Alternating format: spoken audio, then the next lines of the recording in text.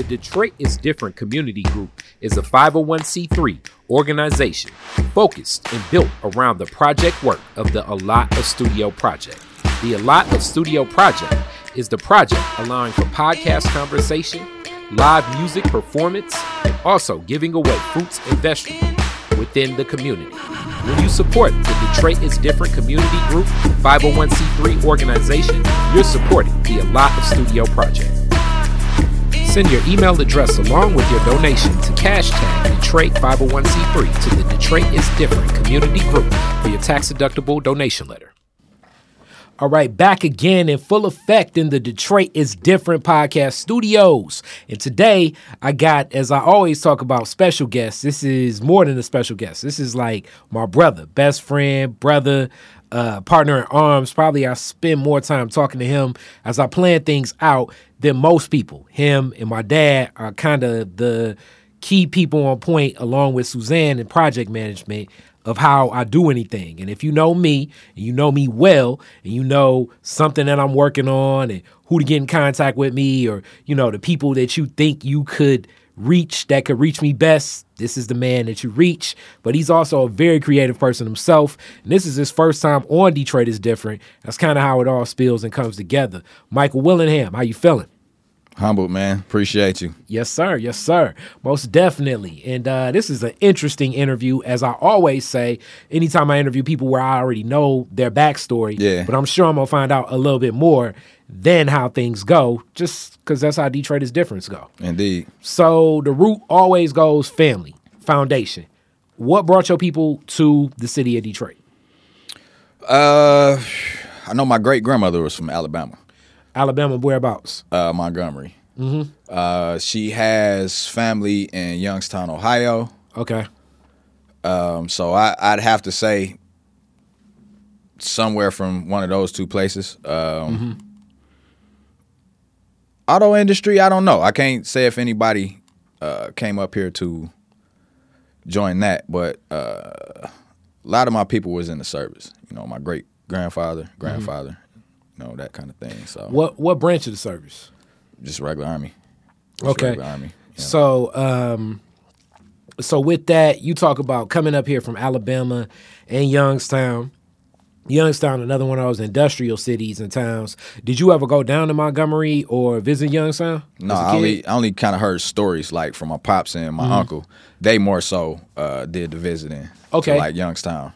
Okay, what would they talk about when they say they go down there and visit with peoples?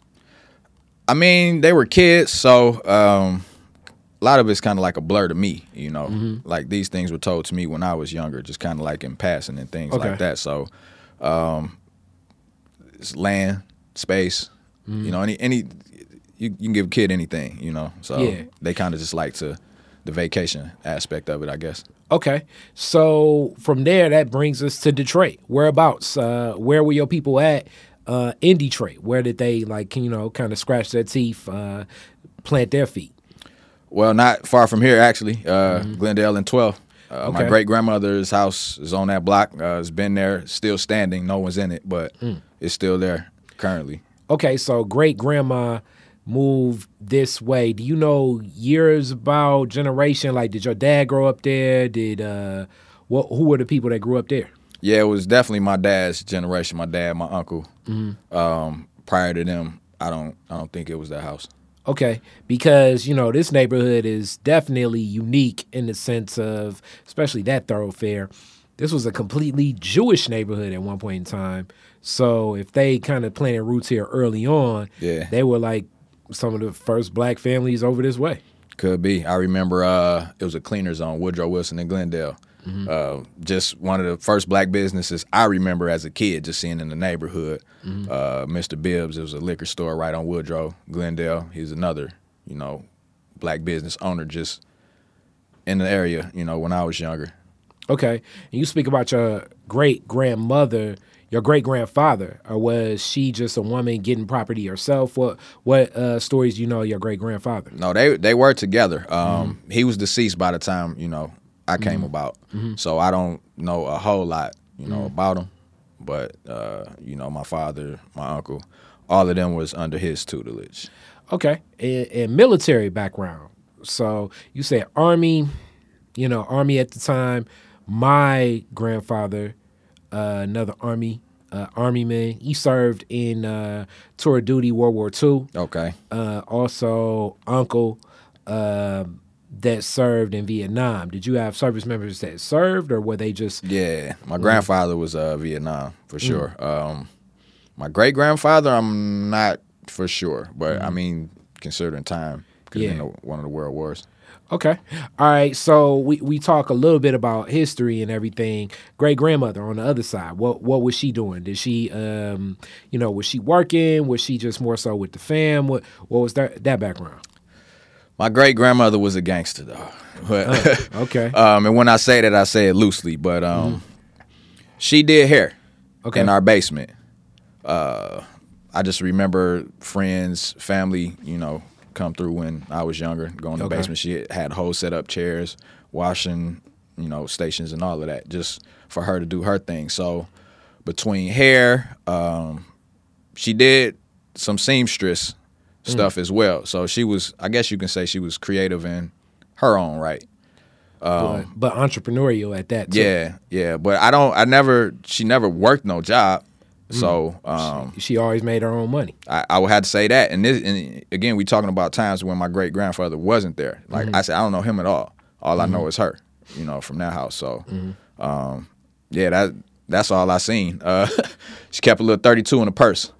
So that's why I say call her gangster. She eventually went through some, Alzheimer's type stuff, and that's when it got a little bit wild, But, I love her to death. That's my baby. She passed when I was 15, 16. Okay. So she was more like a matriarch of the whole family and kind of a glue of the family. Yeah. Okay. For sure. Okay. And as you talk about like that glue of the family, you coming up yourself, having that relationship with her. But what do you remember more so about your childhood? What neighborhood did you grow up in? Where were you at? I was here. I used to walk Highland Park with her up to A&P. Okay, I remember that. Remember when Ivanhoe was on Glendale? Yeah, we used to walk up there. McDonald's was right next door, of course. We'd take that stroll, shoot down to Sears. You know how far that is, and do a little shopping or whatever. Catch a cab back to the crib. So you grew up in this Rosa Parks neighborhood. So like when people talk about like my connection with Mike, it's sort of knowing some of the same people, being in the neighborhood, and other things too. What was the neighborhood like for you as a kid? What do you remember? The houses were all populated. It was kids in the neighborhood. So I ended up going to the east side for private school at some point. What school? Bethany Lutheran. Okay. Out of Drive, Berkshire. Okay. It's wild over there, too.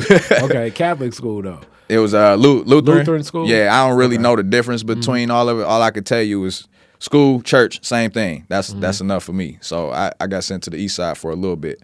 Who was the person like pushing you to get to that school as opposed to like just going, to Glacier and, the schools over this way? Well, my cousins are, well, I don't want to say all, it was a couple at the time because I'm the oldest. So a couple of my cousins was going to school over there.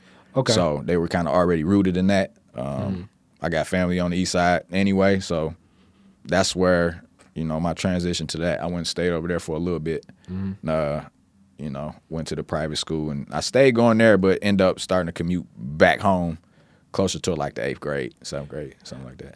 Okay. Now, the Lutheran school, kind of Catholic school experience is a little bit different. Did you recognize the difference between that and public school, like when you were younger, or was it just one of those things where you didn't even, you a kid, you don't see it? Nah, it was immediate. It was like, I went there in the 4th grade, so I was old enough, but I don't know. It definitely was a different experience for me. My private school life, like, school wasn't hard. It wasn't challenging. I wasn't failing to know things like that, but I wasn't getting no straight A's. I was just doing whatever to get by type of thing. Then you fast forward to the transition to the east side. The kids in this school was actually achieving, and they was doing things, you know what I'm saying? And I was like, I ain't really like, I don't want to say being last in line, because I definitely wasn't that, but I seen people reaching for things, interests, sports, all of that kind of organized sports came into my life at that time. So that was different. The whole religious aspect of it kind of threw me for a loop too. You know, I kind of felt ways back then. I didn't know how to express them, and I didn't really have nobody to talk to. But it just wasn't clicking for me. I didn't believe everything everybody believed. You know, I had a core belief system, but as a kid, you know, it's kind of confusing. So, you know, I kind of kept all of those feelings to myself till, you know, much later or whatnot. But it was a great experience there. Very cultured, if you will. And also, this is an interesting experience too, because you also have the religious school experience, but the religious school experience with black students is different than, I'm sure, if you're at like a Lutheran or Catholic school, like in the middle of, I don't know, the middle of Michigan, Sure. you know, so like, you know, the poors and things like that. What was, because it brings a different type of student to a school where their parents are like paying for a school, or like it's a different type of It commitment. definitely was. It was tuition for sure. Yeah. So what were your classmates like? Because I'm sure, you know, that's not like a public school experience per se. I'm probably cool with every single person from that school still. MJ, he actually went there. I met him probably in like the 5th grade. So, you know, that's one of my good friends As still well. standing. Yeah, from back relationships from then. So, probably a couple other people I still keep in touch with. And when you say MJ the Don is a hip hop artist just like myself, but also right now way more enterprising beyond just getting on the microphone and rapping, but real estate, production. MJ makes moves, you know what I'm saying? He puts definitely. plays together, makes moves. So did you kind of notice the families of the students are a little different too? Like, did you notice I'm glad that? I'm glad you kind of said it like that. Because I thought about this the other day. This is the first place I've been to see married families, mother, father, children. You know what I mean? My household wasn't that way. A couple of friends I was running with, their household wasn't the same way. No judgment one way or another, but I did notice that. Now, does that have something to do with how the kids were acting? Maybe. Maybe they gave them the motivation to reach for better. But whatever it was, that school put a battery in my back. That kind of just turned me over. You know. Okay, when you say battery in your back, and that's a real young age too. You're talking 4th grade, so that's like 8, 9 years old. 9, 10. Yeah. Okay. Yeah. 9, 10. So that battery in your back from there was, what about quality of life? What at 9, 10 were you like, okay, I want this? So, I mean, you're talking about competition, right? Scholastics. Like I said, I just got into organized sports then. So you're talking about track, basketball. I don't know if I did soccer or not, but softball, whatever I could play there, whatever I could do to kind of be involved, it was cool. The school was like a family, I guess you could say that. And that's probably why I say I'm still cool with mostly everybody from there to this day. You know, I think everybody's pretty much doing something. You know, everybody's alive and well that I know of. So. Okay. And we'll get further into this because, you know, your family, your children. But I do want to at least stop right here and kind of get this. Do you think that this whole idea of the family and pushing towards success is something that, like, is it the culture of the school, or is it already, like, ingrained in who the students are from the culture at home? Just, you know. And I don't know if it's even an absolute. It may be like one of those things where 60% is the house, 40% is the school, or vice versa. Like, what would you say?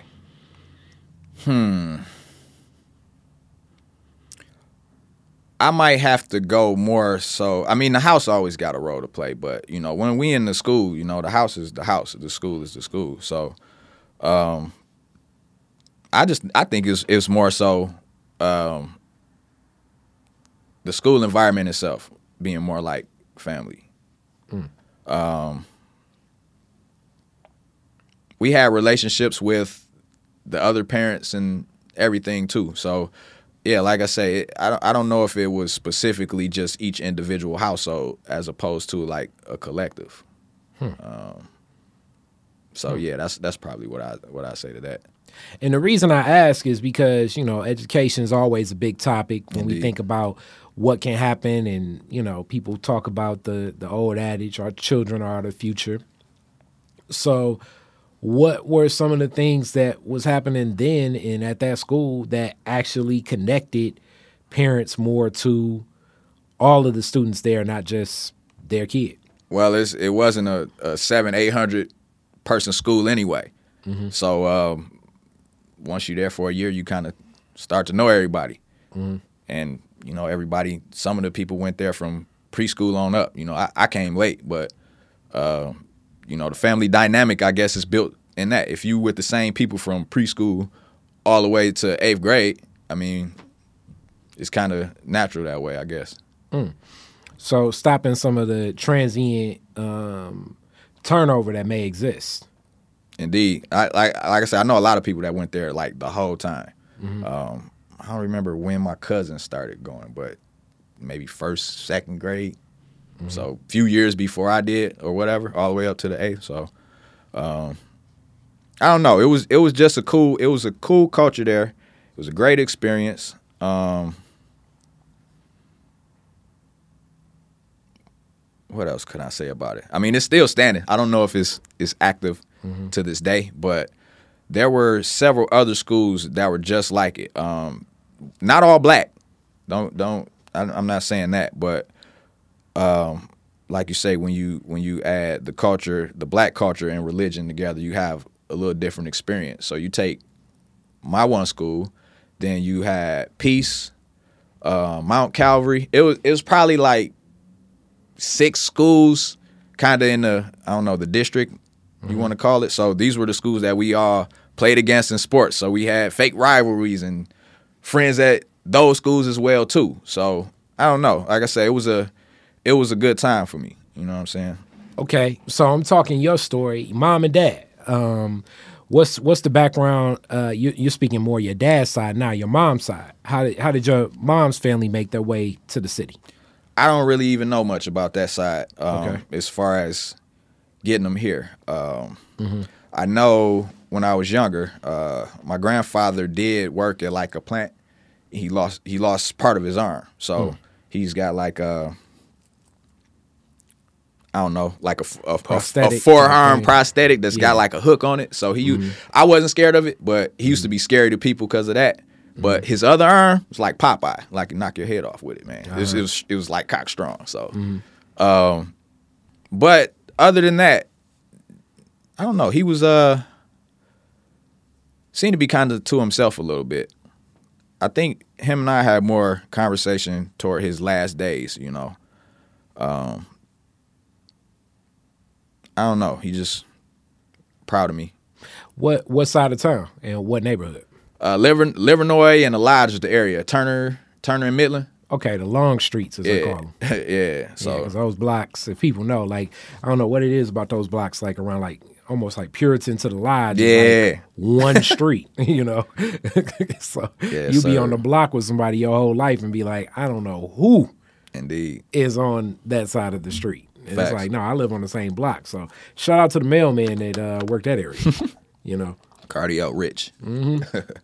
So so that dynamic, mom and dad, what were they doing when you were younger? So my mom was 16 when she had me. My pops was 18.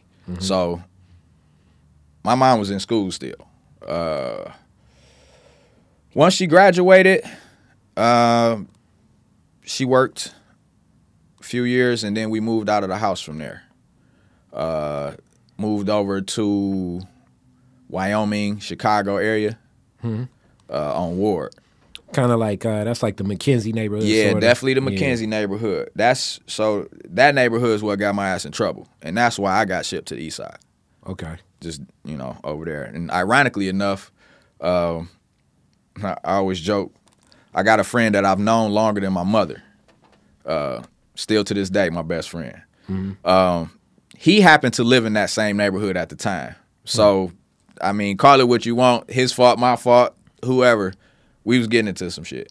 Yeah. So it got to a point to where we just kind of had to be put in the corners for a second. My corner was on the east side. And when you say like into some shit, like what type of like regular boy stuff or like Yeah. You know. I mean, I wasn't robbing or no shit like that, but you know, I'm third grade skipping school. You know, out doing whatever. Play video games, might go behind the house in the woods, playing tag, you know, whatever. But no, it wasn't nothing that involved destruction or it didn't have no bearing on nobody else. It was just me and him.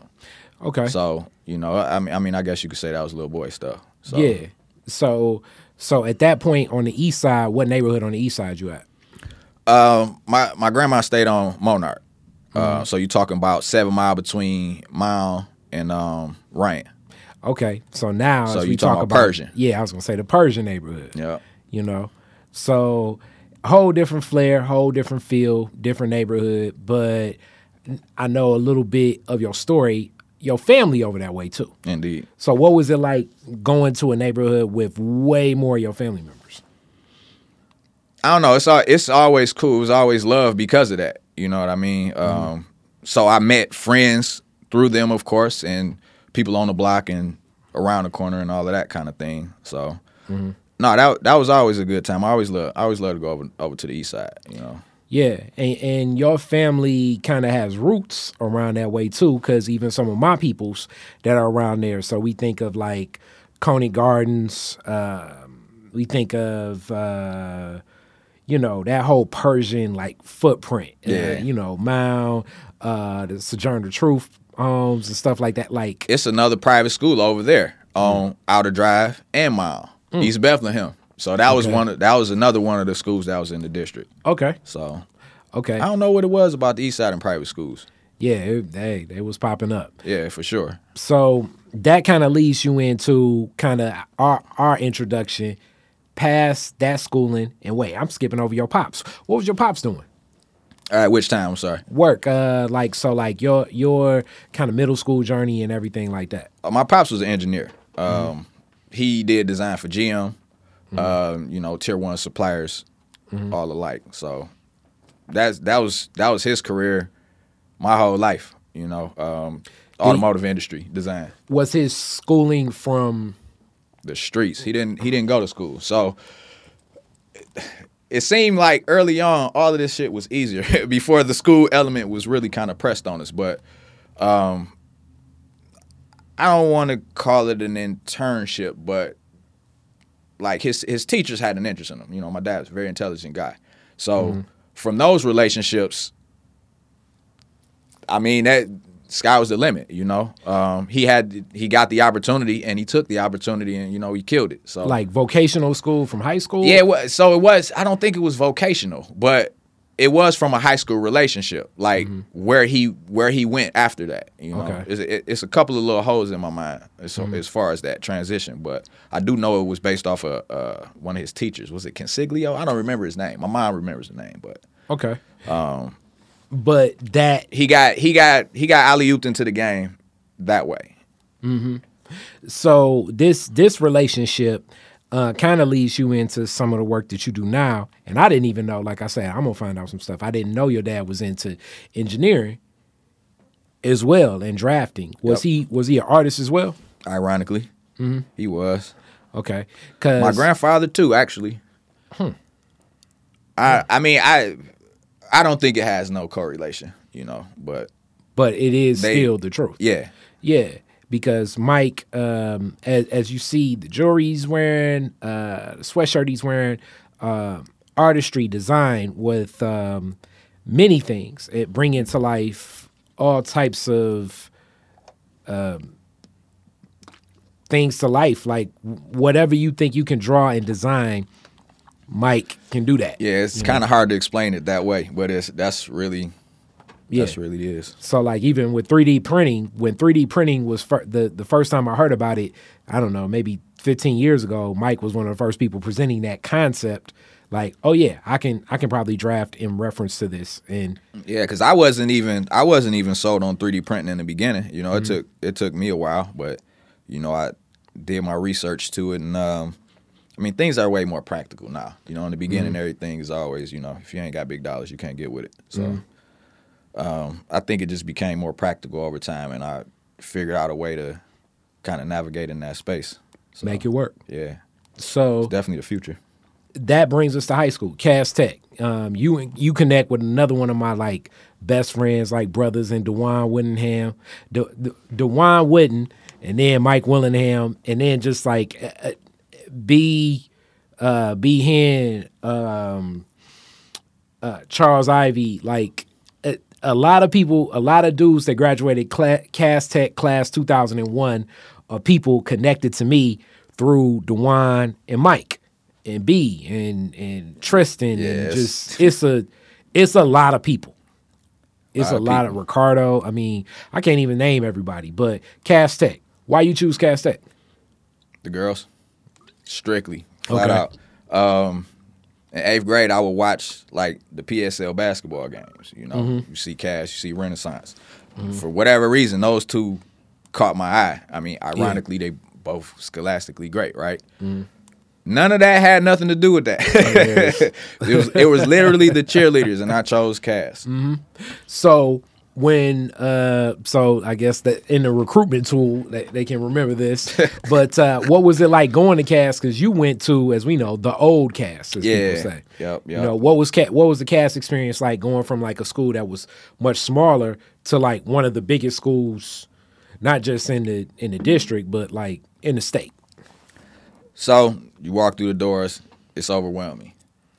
You get into the auditorium, it's huge, bunch of people in there.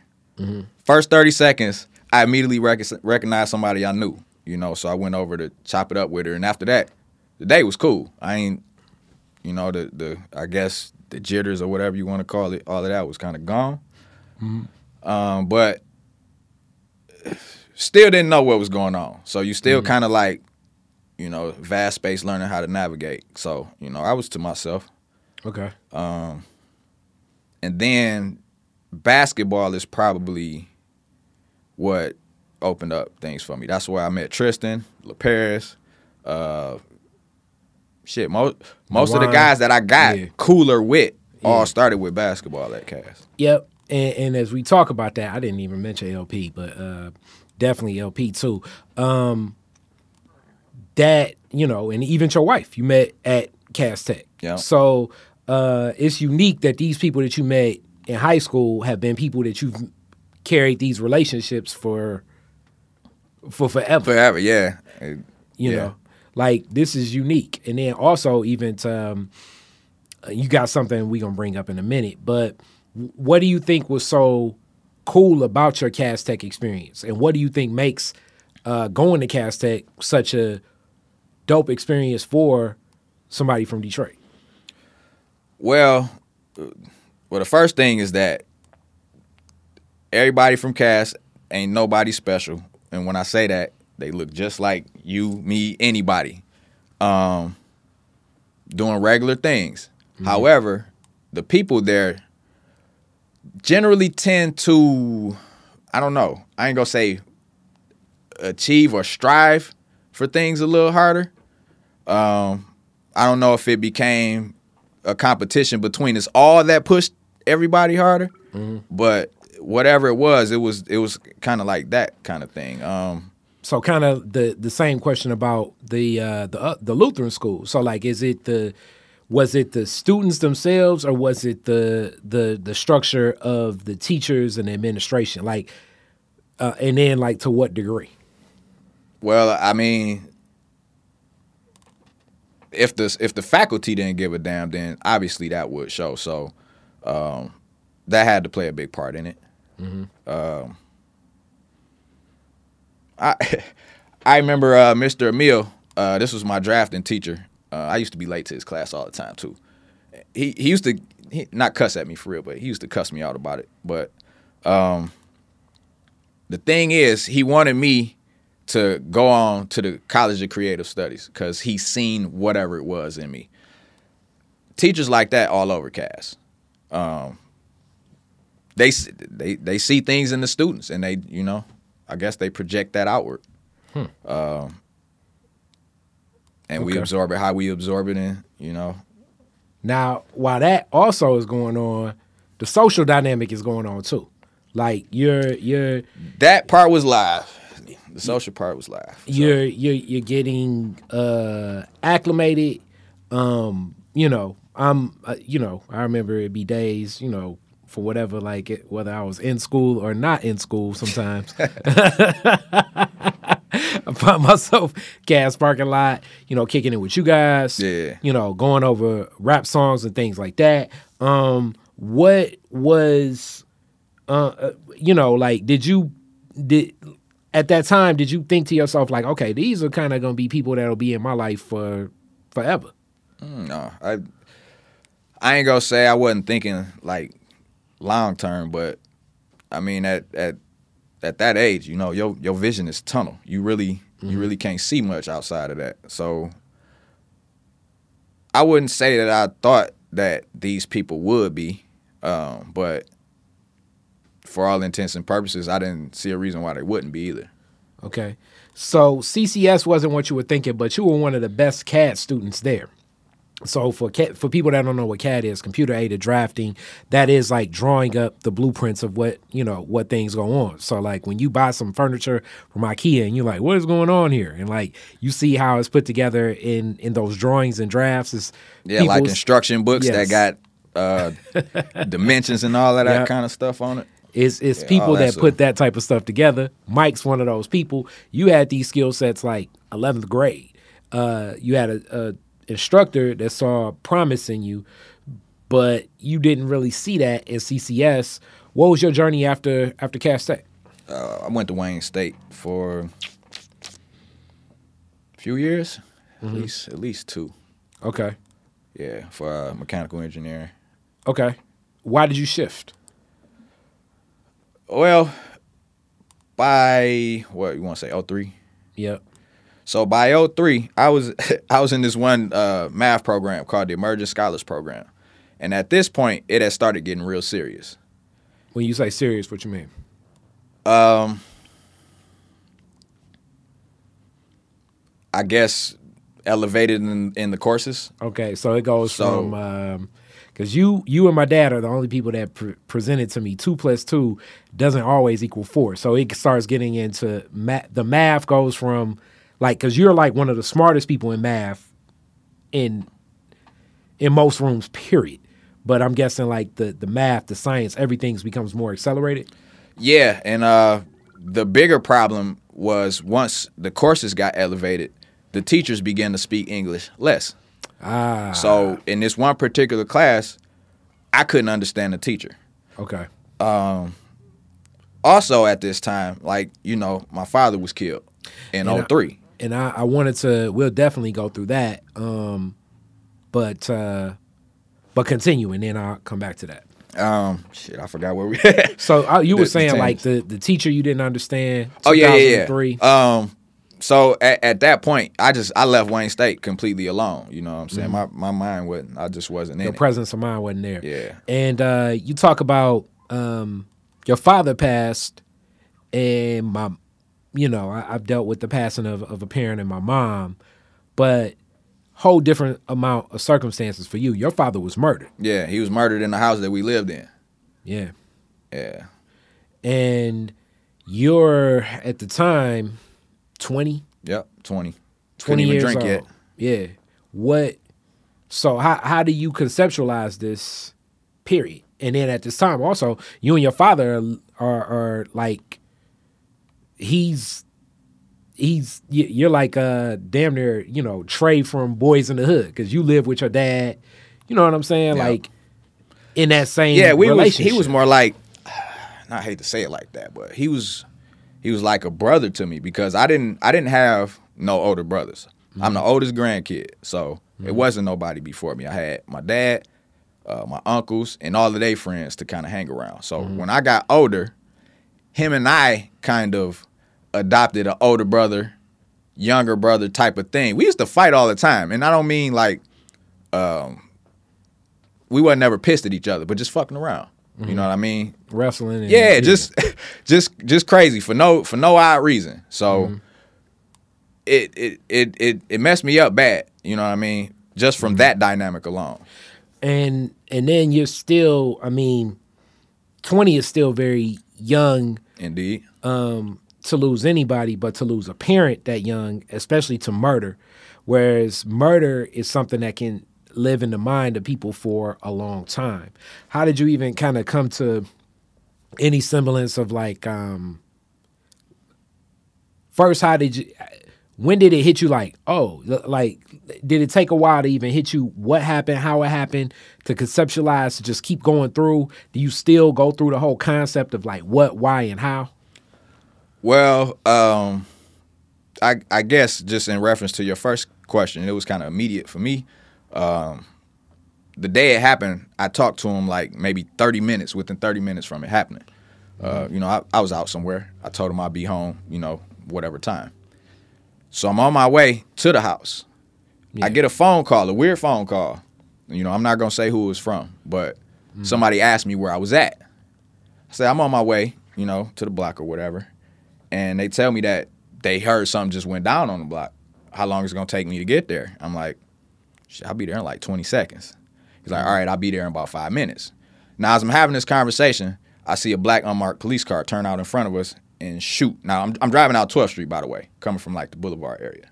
So now me and the person that I'm in the car with, I'm a passenger. They flooring it following the cop car. Yeah. So we get to Glendale, and, you know, it's sold up. You can't turn down there. I hop out the car, and I'm going down the street. As I'm going down the street and I'm approaching the house, I see him in the doorway. So it clicked. I already knew what it was. At that time, it was, I don't know how many officers, few officers there. I was like the first person outside of whoever was there on the scene. So it was another recognizable face there that came and stopped me. Like, I'm getting ready to up into the crib because I see what time it is. Yeah. So this person comes out of nowhere and kind of blocks me off and not let me there. So now I'm wrestling with this person. Cops get me and they put me in the car. So, you know, after that, it was a wild night. But I immediately, like I said, I knew what it was. Like I said, I was there so early. It wasn't nobody else there, just the cops, him, and that person. And in this whole incident, like I say, like it's life-changing, period. But this is life-changing at a young age. Therefore, me knowing you and knowing your story, I believe this is an event, obviously, that changes the next steps of your life, period. Absolutely. What's in your mind? Like, how are you even getting together? Definitely Wayne State. Yeah, it's hard to focus on that. Yeah. I assume it's hard to focus on anything. It was. Yeah, I wasn't focused on anything. I didn't. I don't want to say lost, but I mean, for lack of better, yeah. You know, I was lost, but I was never like actionless, if you will. Very next morning, you know, I'm up at 5 o'clock in the morning, get dressed. I go up to, trying to think what the name of the place was. I think it's called Vallejo right now. It's 14 Mile and 75. As soon as you come up, well, I guess it's Stevenson Highway and 14 Mile. That whatever that building was, Collins and Aikman was the name of it then. Okay. So that's where he was, you know, working at. So I'm up there at 5 o'clock in the morning. As soon as I hit the door, everybody look at me like a ghost. Of course, the hotlines is running. Everybody know what time it was. So when I walked through the door, that was confirmation. So it was a weird feeling. It was a creepy feeling in the room. You know what I mean? But whatever. Went and cleared this stuff out, said my piece, and left. So. How did you, because that's unique too, and I guess like the presence of mind to even act on that, because in times of grieving and immediate death, it's hard to make any decision, but to know that like, all right, it's business to handle on behalf of where my father was at. How was your mind, you know, even in that space? I mean, shit had to be done, and that's all. That's from the time, like I said, I got up and went up to Collins and Aikman. I just know that shit had to be done. I mean, that's my mindset from that day forward. The shit had to be done. It ain't really an excuse behind it or a feeling behind none of it. Shit got to be done. So I move with the mind that shit got to be done. Okay. And along with that being done, you also take on, like me at a very young age, the responsibility of a household too. Indeed.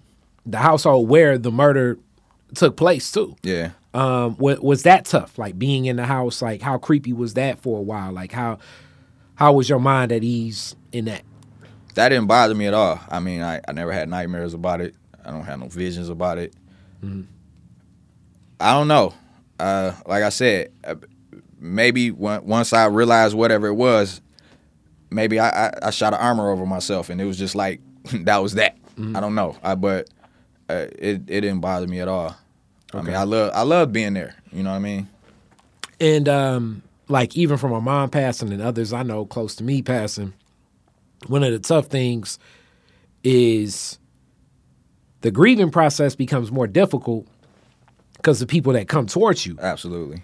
and will ask these questions that I'm asking now, but it'll be like the next day. What was happening? Who do you think it would be? Why do you think it would be? How did it happen? Did you recognize anything? Was the behavior different? And you went through these questions probably with the police officers too. But by the time you get to person number 7, that may be like a distant cousin down the line, or God forbid, a distant cousin's friend that, popped up with some chicken and, some potato salad. It's like, yo, bro, I really would rather not talk about this. Yeah. And I'm not trying to be rude to you, but Right. I don't want to talk about, like, let's talk about anything else. Like, with murder, it's even more pressing like that. Yeah. How were you navigating those discussions? Because I assume those discussions are still discussions you may still have to this day when people bring this up. People don't really bring that up. It's almost like I have had the conversation with you and select other people, but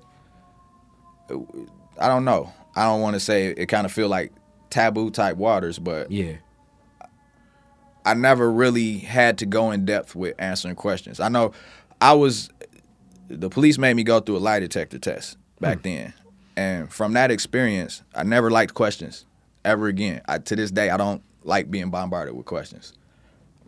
I don't know if they recognize that or just maybe I didn't look approachable to be asked those questions. I don't know. Whatever it was, I never really had to go into it a lot. If the conversation came up, it was just kind of was like whatever. We were having a conversation, and it just rounded about to that through general conversation. So maybe we would just talk about it generally. But yeah, I never really had to uncomfortably navigate them conversations. Okay. So from there you're in the mix, you're in the flow, and then you deal with another blow. Like another one of the people in the sect that we didn't bring up, in Mike G. Yeah. Mike G, like a brother, one of our people, he passes as well. Indeed. 2007, I want to say. Was it 2000? Yeah, I think it was 2007, May. 23. He was 23. Yeah. Yep. And this like kind of is like something else that's shocking. Rocks everybody like nobody expected. Yeah. You were definitely the closest in arms to Mike G. A lot of people don't know. Mike G stayed with me on Glendale for a minute. So we that also helped cultivate that relationship a little bit. It's funny. I got a verse in my safe that he wrote to me that I found after he passed. So Deep. Deep. Deep. And this whole time, you're also still crafting some creativity, drawing. You're still being creative. And then not to mention also your Uncle Jack, like that was another like that thing came that in was 2008. What, Yeah. Barack Obama. Oh wait, Yep. right? Yep. Because we were listening. My president is black. Like I want to say like that whole day, and then it was like, hey, Uncle James, and it was like, word. Funny story about that day. I was with Tristan. I don't remember why. We was on the east side too. It happened on Davidson. before 6 Mile. I want to say before 6 Mile, like right in front of a church or whatever. But I was further east, let's say like 7 Mile, Van Dyke, something like that. Yeah. So when I had to come back west, it was traffic. It was like some shit going on. We didn't know what it was. It was that. When I got back home, I figured out, you know what I'm saying, that was my uncle who had been in a situation. Yeah, So, an accident where he was murdered in an accident. Motorcycle. So that was heavy. Yeah. And all of this cultivating to like to lead into, you know, where you move even in artistry. So where do you start? And I'm like, we're talking, we're interacting more. We're still kind of finding our footing with what plays we'll set up, as we call them now. When do you start saying, okay, this is kind of where I want to go with my artistry? You know, like you're crafting around, but when does it hit you that like, okay, wait, I'm gonna use my creativity as my key asset to engage in creating opportunity? I don't think that clicked probably till around 2010 for real. So even through all my creative endeavors, I guess before that point, to me, I was doing nothing but honing my craft, regardless of what direction I thought I had or what I was going to do. That's what I was doing. I was just simply getting better. Then in like 2010, I mean, this is during the time of unemployment. I'm not, you know, at crib collecting unemployment, but I'm still doing my artistry. I found out that I could make $2,000 off a piece of my artwork that I didn't really have to put much effort in. So that, you know, turned on the switch in my mind to say, okay, maybe I could be more serious about this thing to turn it into something else. So I just kind of still honed my craft during the time. But now I got the light bulb on. I don't have the direction, but the bulb is on. Okay. So talk about what that feeling is where the bulb is on, where you know what you want to do, but you don't necessarily know how you want to do it. Because there's a lot of people in that space. Oh, yeah. I mean, just like everything's rough in the beginning. Regardless of where you are, you got to build your chops up. You got to get experience, things like that, right? Shortly after this time of unemployment, I got a job in Dearborn doing design for a company for Ford, tier 1 supplier or whatnot. I want to say 2012 is when that was, and that's the year I started Grind Ave. And I was kind of, I don't want to say shooting the ideas through them, but they got a chance to see a lot of the early stuff. So a lot of, I don't want to say why I chose to navigate the way I do now, but it kind of came from there. There's questions they would ask. Sometimes I have an answer. Sometimes I have something for them. Sometimes I don't. But I guess it made me focus on how I wanted to do Grind Ave, and it, you know, kind of birthed out of that. Started from another idea I had. I don't want to give the whole thing away, but it was called like the T-shirt vault. And at this time, Jordans was cracking every week, right? Or some other shoe. So I create a concept, I make the shirt for it, I get the shoe, and then I'll post the shoe. I was finding myself spending so much money buying shoes and then trying to get this artwork done and getting it ready before this next one. And I was just burning, man. And it's like, all right, I can't do this. And then, I don't know, Grind Ave, it just clicked. So I kind of transitioned from doing a T-shirt vault to just sticking to like one brand and we just gonna make merch items from this brand.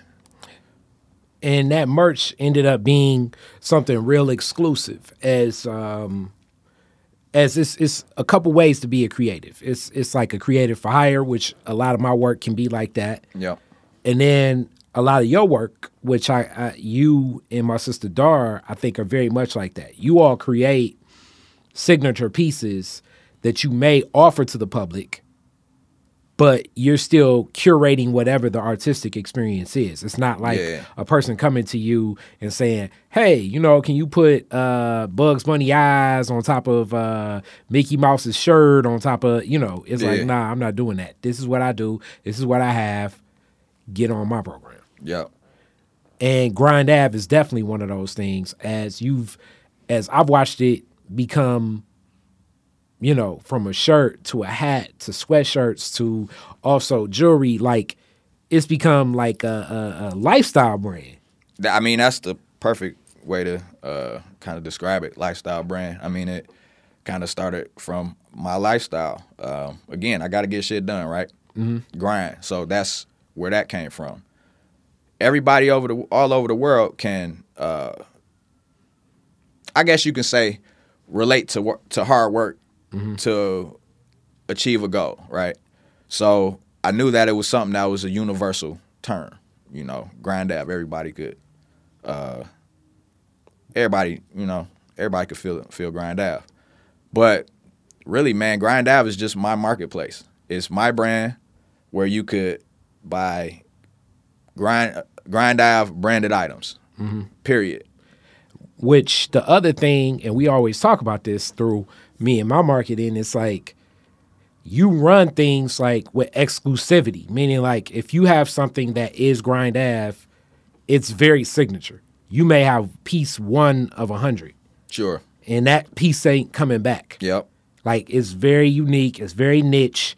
So you heighten the scarcity, which heightens the value, which makes people even appreciate getting that piece more and more. I think so. I think more so when we start talking about the jewelry side of it, because that same logic is going to come into play, where you'll have your limited collections and exclusivity, because that's kind of how I'm pretty much, you know, operating those things. And jewelry itself, that's something else. Fashion, jewelry, you're into.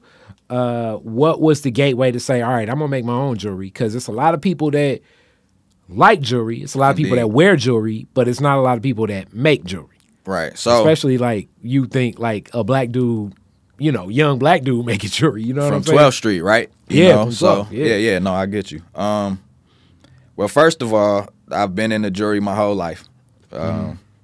Most kids, you know, all love jewelry, whatever. But started 4th, 5th grade herringbones. Then kind of just kept stepping it up from there. I got to high school. My dad gave me a big joint, you know. So I had a nice ass thick chain in high school. But that love for it kind of never, you know, went anywhere. Now, on the other hand, I am a designer, right? I use the computer to create 3D products every day.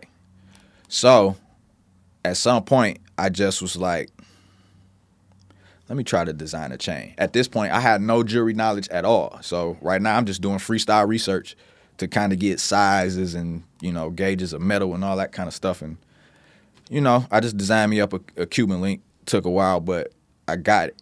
And I was like, I think I like this. Something I could stick with. And at this point, I hadn't had the complete idea yet. But I just still kept trying to design like little stuff. And then pandemic hit. We all at home. So I don't know if at that point I just had designed a particular amount of jewelry or whatever, but we were working from home now. So now I'm at home working.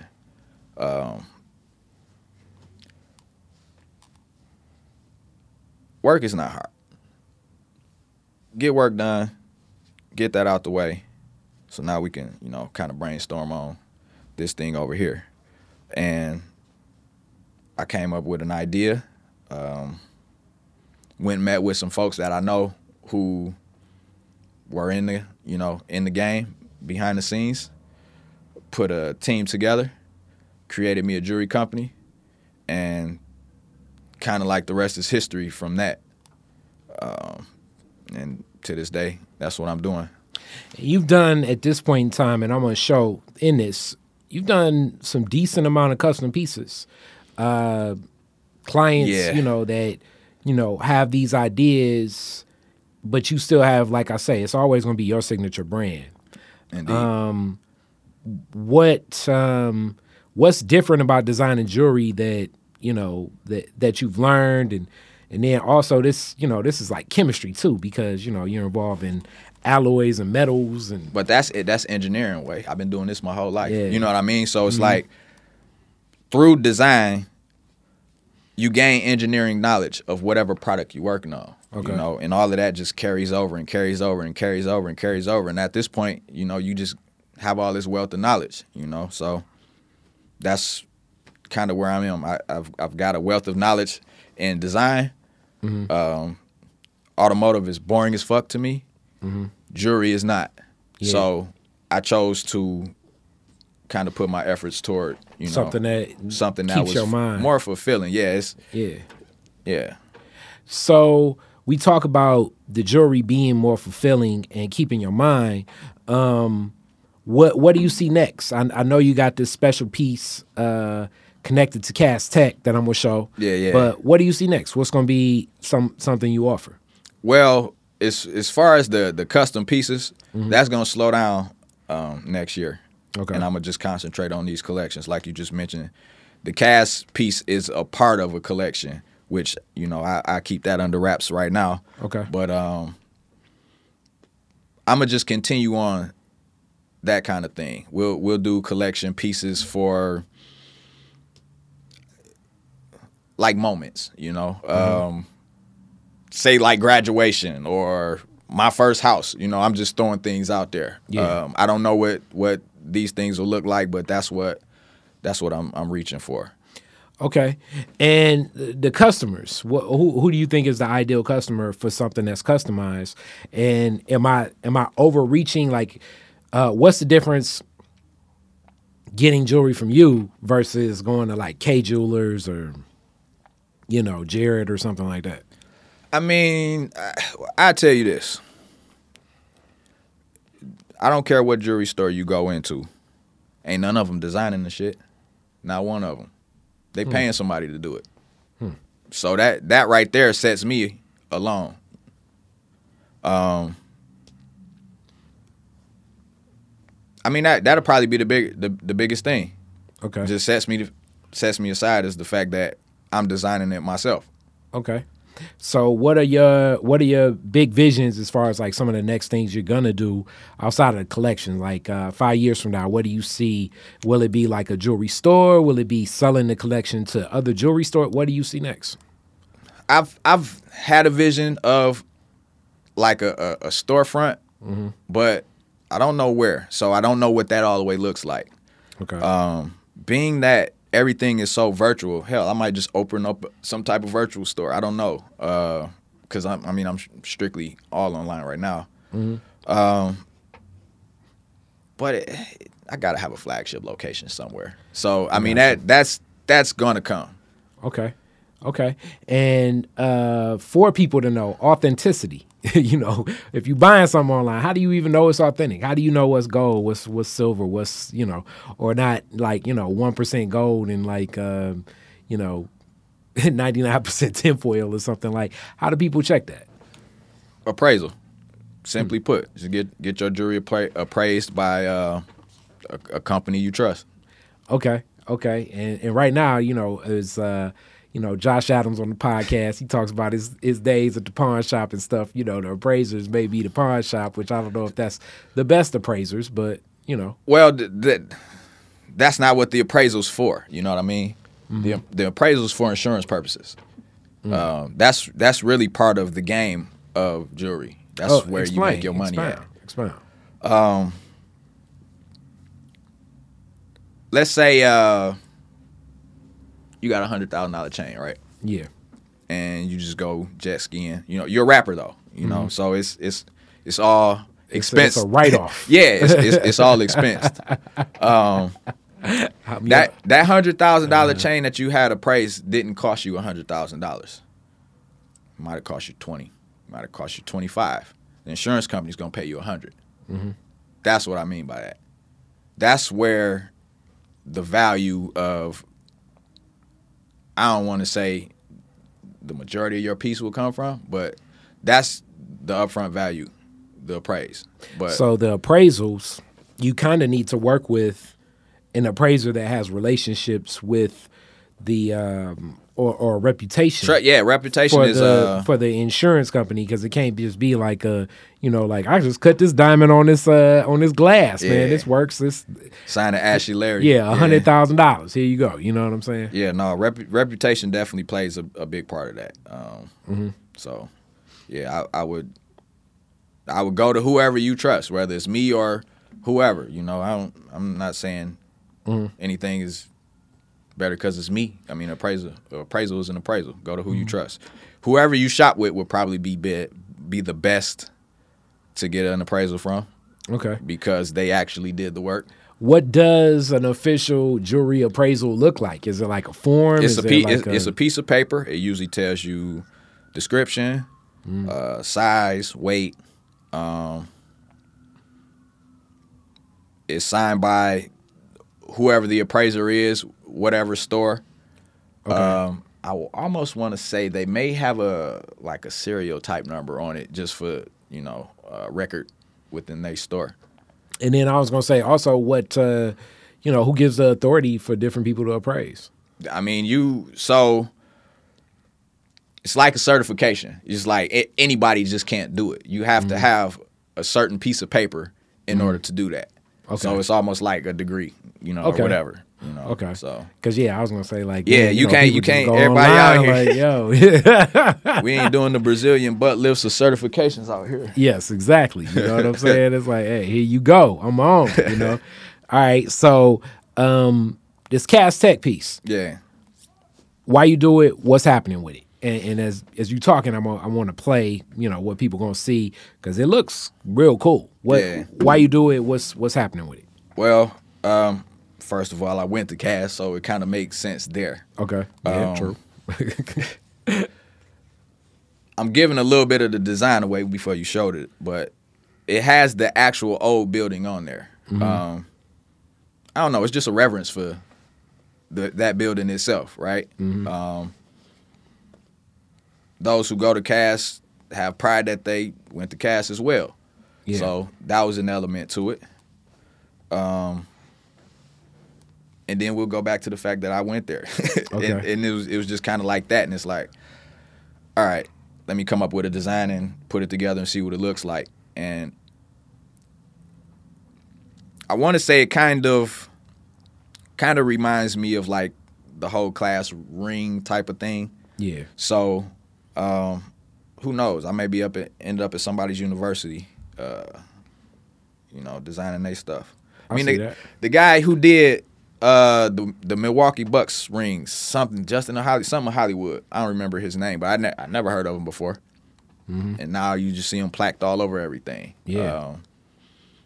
But it's good work though. It was a beautiful design. Yeah, you sent that to me. So for what he's talking about is the Milwaukee Bucks that just won the championship, the NBA championship, and what their ring is. And they also have tiers of like the replica ring as a fan that you can buy, because I definitely don't know when Milwaukee's going to win another championship. But beyond that, you could be a part of the experience, like the Sports Illustrated commercial. You could be a part of the experience of Milwaukee winning this championship by having your own ring. Indeed. Yeah, but he kind of, when I seen that kind of solidified, like, oh yeah, I'm definitely going to do this, the Cast Tech idea. And then that, like I say, that kind of drifted off into other peripheral ideas that are coming along with it. But I'm not going to share that right now. Y'all catch that later. Okay. So, yeah, I definitely think that. What else do you see next as far as some of the things that you're working on with Grind Ave?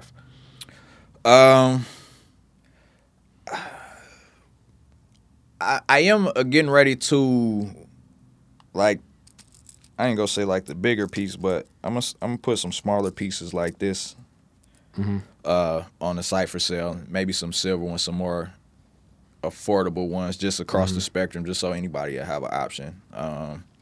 Yeah, because you like gold a lot. Yeah, fact. And also is are a person that, curated more so the value of what gold is. Why is gold so valuable as a metal, as a precious metal?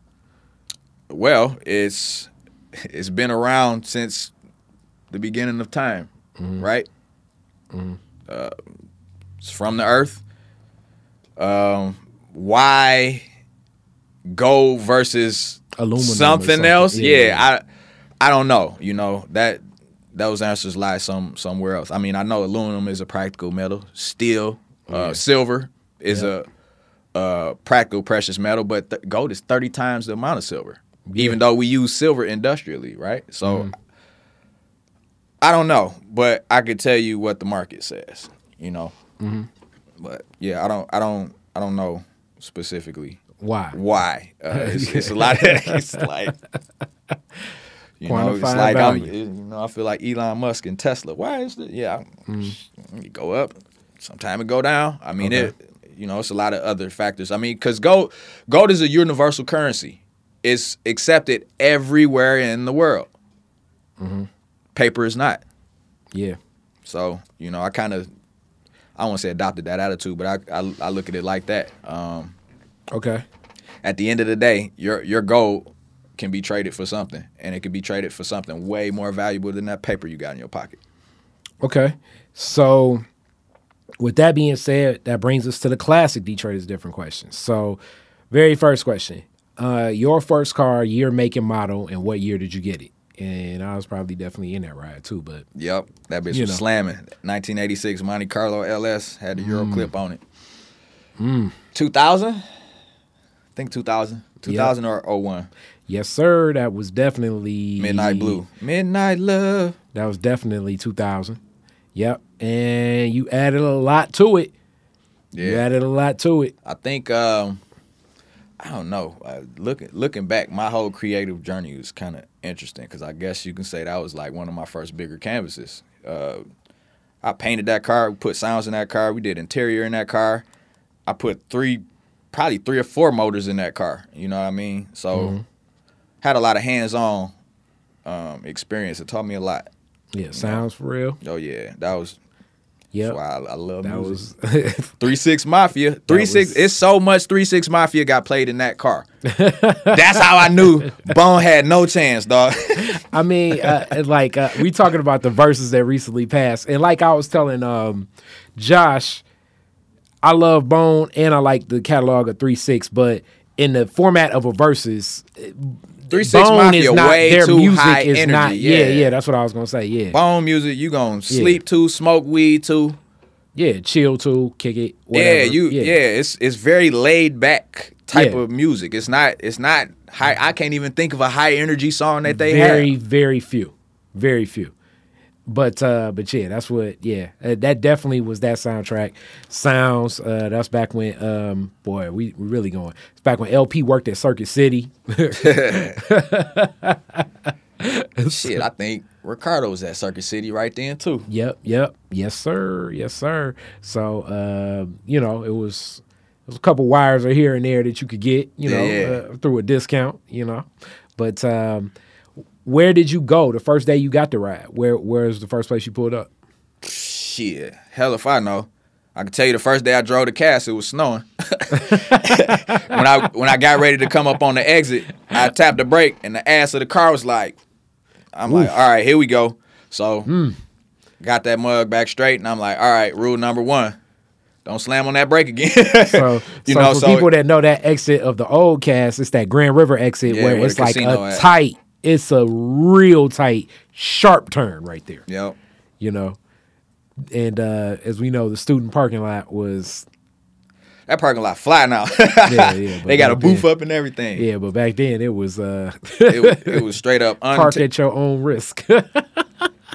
Unclaimed land that a guy would just collect $1 from us for every single day. Yeah, and Lord knows, the potholes, the unevenness, the whatever, you know what I'm saying? Yeah. But that is the ride, and that brings us to the next question. You're the DJ at the end of the fireworks. You get to play 3 songs. what 3 songs you playing and why. So you Woodward and Jefferson, Fireworks just ended. You the DJ. What songs you playing? Shit, man,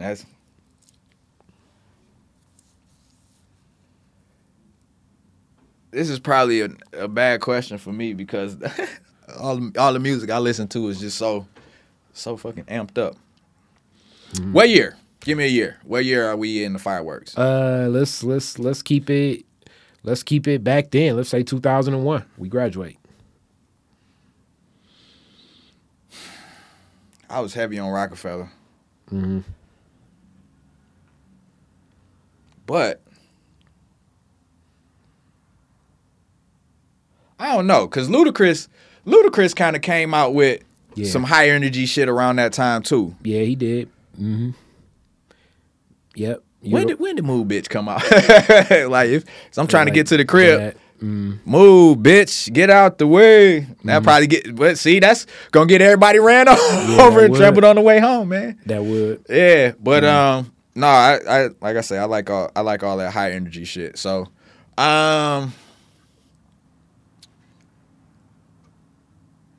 shit, what the hell was 3-6 rocking right then? When did Choices come out? Choices was like Who Run It, probably Who Run It, and tear the club up there. It probably would have been one of they shits, man. I don't know. Now that we thinking about it. Okay. Especially back then.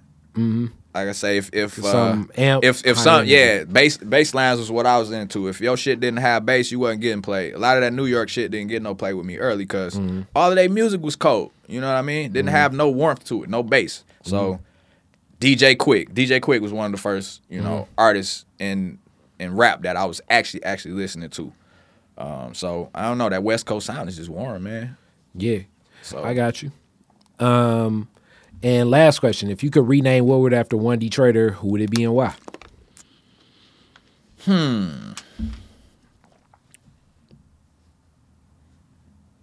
Let's see. Who represents Detroit?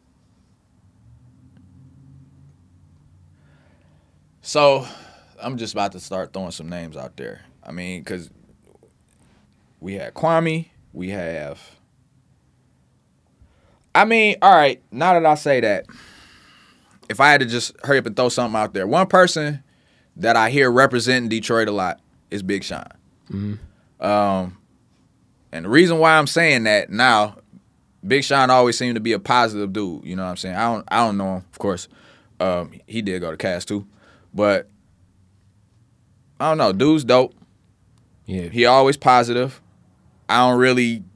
I don't have nothing bad to say about him. You know what I mean? So I don't know who's not hating on him. You know what I mean? So yeah. I don't know. Kendrick Lamar. Right. Yeah, but I mean, I don't know too many that I could just say straight up represent. I mean, of course, Trick. Mm-hmm. He always been holding us down. I don't know. Maybe one of them two. And I don't know why I'm stuck in music, but for some reason, I don't know. I go back to music with a lot of stuff. Okay. All right. We rock it there. We keep it there. All right. So if people want to get in contact with you, reach out to you, how do they connect? You can catch me on Instagram at Michael Rose. That's Rose with a Z. Mm-hmm. Grind Ave on Instagram. Mm-hmm. And Rose Gold JCO on Instagram. Michael Rose is my personal page. You can catch all of the cool stuff that's happening there. Rose Gold's brand new, so we're really just going to start professionally posting all the jewelry and stuff, so you can kind of see what it's pretty much our work on that, And of course, Grind Ave is Grind Ave. Artwork, same deal. That's something that's going to be coming up in 2022. That was kind of my original idea with like the Grind Ave marketplace. I just needed a place to sell my stuff, my art. So I'm finally gonna get some art on there, 2022, and that'll be available on grindave.com. Grindave.com is up and running, and there are things on there for you to purchase right now. Again, grindave.com. And then also for people about the artistry, and I'm gonna post some of this too as people see, but anybody who's been in my house, the Nipsey picture, that's Mike. The Eye of the Storm, That's Mike. Oh, I like my favorite piece. I got other pieces that's Mike. If you, my people, and you are artists, I'm going to have some of your pieces, some of Notion pieces, Devin pieces, Sterling pieces, Escada's on the wall. All types of stuff. Like artistry, I'm going to support a visual art big time. But thank you so much. Cool interview. Always. Oh yeah, my man outside going wild at the end. Hey, that's the block. You know what I'm saying? That's the culture of the block. Indeed, gotta love it, bro. All right, peace. Peace. The Detroit is Different Community Group is a 501c3 organization focused and built around the project work of the A Lot of Studio Project. The A Lot of Studio Project is the project allowing for podcast conversation, live music performance, and also giving away fruits and vegetables within the community. When you support the Detroit is Different Community Group 501c3 organization, you're supporting the A Lot of Studio Project. Send your email address along with your donation to # Detroit 501c3 to the Detroit is Different Community Group for your tax-deductible donation letter.